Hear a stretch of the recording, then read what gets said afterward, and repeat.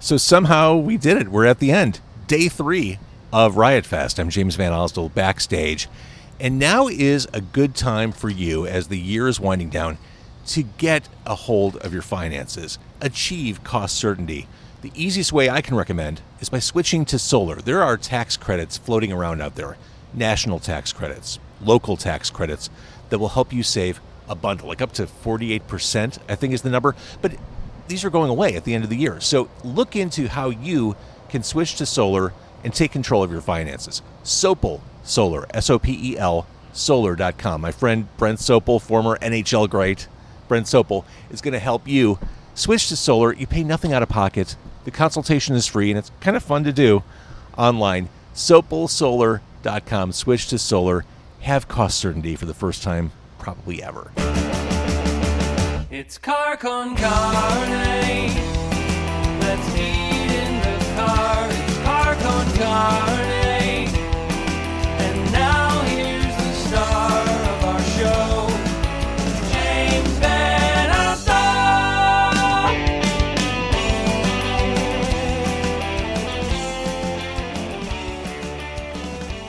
So I have such fond memories of the 1990s here in Chicago. Just awesome memories of the music, the moments, the culture. But the thing is, the 90s they're in the past. They're in the rear view. You can't go back. Or can you? This book right here is your way into the past. It is 90 Days in the 90s, a rock and roll time travel story. It's like a time machine back to that period. You can join record store owner Darby as she jumps on the mystical Gray Line to time travel back to her carefree 20s and soak up all the nostalgia that she can.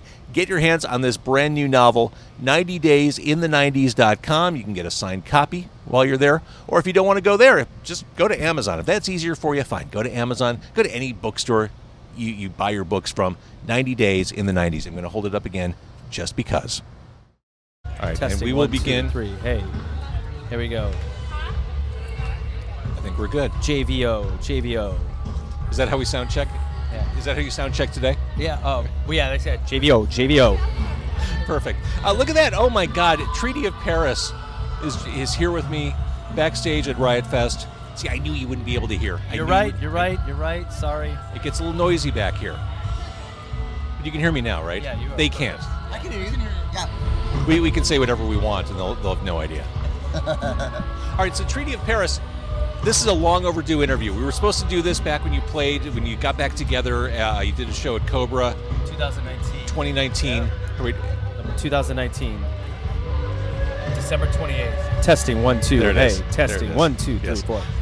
This is long overdue. How did it feel to play Riot Fest? It's the best festival. I love it. Yeah, it's fantastic. It was pretty wild. It was exhilarating. Yeah, I mean, the crew, the staff has been so helpful. And that just makes us play better, too. Like when you have the confidence of everybody helping out.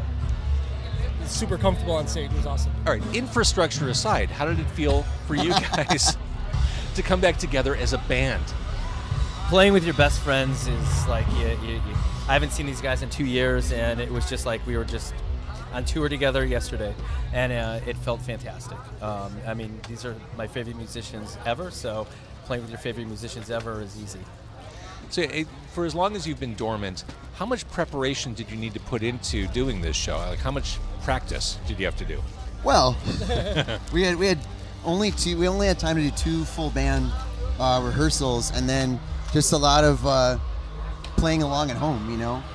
I was going to go to the Jimmy Eat World after show at Metro last night, and I skipped it so I could restring my guitar and practice a little more.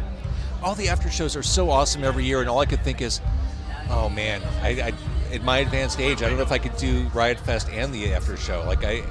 It's too big of an ask at this point. It gets a little harder the older you get. Yeah. It does. And that goes for playing, too, sometimes. Yes. But you know what really actually inspired me today was our singer Mike. Mike is kind of a wild card. We've done some shows where he's right on. We've done other shows where he kind of has an off night, and you kind of don't know what you're going to get from him. And today, he just totally brought it. Yeah, fantastic set. And Well, you guys have a reputation for totally bringing it on stage. There's no surprise to this. I mean, you are correct, James. But no, it was fantastic. We rehearsed twice, but we all practiced at home. I did it for a couple months. Every night, just try to play guitar again over and over and over. And the songs felt like just riding a bike. You just never forget it. Well, yeah, I'd just say too, like finding out about playing Riot Fest like in April, you sort of mentally get prepared, and you have 4 or 5 months to like, okay, we're going to do this, and share set lists, get our thoughts and plans together to get together. So like the mental preparation is just as important sometimes than just getting together and like getting sweaty in a room, For sure. There's something about the Treaty of Paris story which feels like such a Chicago story. Band gets signed, label goes away, band tries to figure out what's next. It seems like a many times told story. I mean, I remember vividly sitting in Anaheim, California, and Andrew McMahon of Jack's Mannequin, Something Corporate, sat us down, and he's like, guys, you're going to write a new record. I'm like, we just put it out a couple months ago. And they're like, hey, listen, all this stuff is going to happen. You just don't know it yet. And we're like, just shocked. But that said, we wrote some records and kept playing, and, it was good. So, but it is very much a typical story sometimes. Yeah. Happen. Well, Sweet Dream Sucker, it seemed like the right album at the right time. And if you listen back to it with modern hearing, it still holds up. I mean, that is a fantastic record you put together. I agree. I agree too. Thank you, James. Yes, we're very proud of it. We are proud of it, for sure. Yeah, I mean, I was listening to it when we were practicing, and I thought, it sometimes I'm afraid to put it on because I'm like, am I going to be like, is this a little dated sounding? And I don't think it sounds dated. I think it sounds good. I think we wrote some great songs, and I'm always happy to, fire them up and play another show, playing them. I mean, civilians, we can't resist singing along with Waking Up the Dead. We can't resist the whoa-whoa-whoas. I mean, you'd have to be a robot to resist that. I mean, in all fairness, I do the same thing, so. What'd you say? Oh, I said I sing the whoa-whoa-whoas like when we're rehearsing. Yeah. Yeah, over and over and over, so it's catchy. So many years down the road, I think about Why Am I Still Broke? The hopes and dreams of an aspiring band moving out of the basement. Here we are, a decade plus later. You're out of the basement, like everything's cool, right? I think some of us own a basement. Yeah. That's a huge step. So now we just pay for our own basement.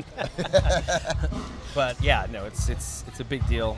I still, those songs hold a special place, I think, in all of our hearts, and and I think at the time connected a lot of people, and that are still some of our best friends, and the scene if that exists anymore for our stuff. But yeah, it's good. I was talking with one of my friends who works at Q101 earlier today. He's like, Treaty of Paris, that's like that super group, right? I'm like, well, I guess. I mean, they're super, and the band guys played in different bands and kind of came together as a new band, but I don't know if that story is that unusual. Is it? I don't know. I guess we're a northwestern, western Chicago suburb super group. That kind of came together like sort of, I mean, by accident, but just by good friendships. Like that, we all joined the band. Like Phil joined the band because he was friends with the guys. They recruited me on because we were just friends. There was no musical auditions. No, it was more like, hey, is that peppermint schnapps and chocolate? Yeah, let's just drink it. And we got really buzzed and decided to put a band together. It's kind of how it did come together. Pretty much. Well, let's talk a little bit about that period when you came together. What was the Chicago scene like in like the mid-aughts? I mean, really, like in my time, it was like Lucky Boys, The Dog and Everything, and that was kind of all our groups. And then there was another scene brewing with Fall Out Boy and The Academy Is, but we kind of fit in between both. We didn't really have a necessarily like one scene, so we kind of occasionally open up for one side and occasionally open up for the other side. And to this day, those guys are still all our friends, and stories. That's it. Yeah. Perfectly said. Yeah, for sure. I mean, definitely like two very distinctive suburban scenes, and we kind of bounce between both of them. yeah, absolutely.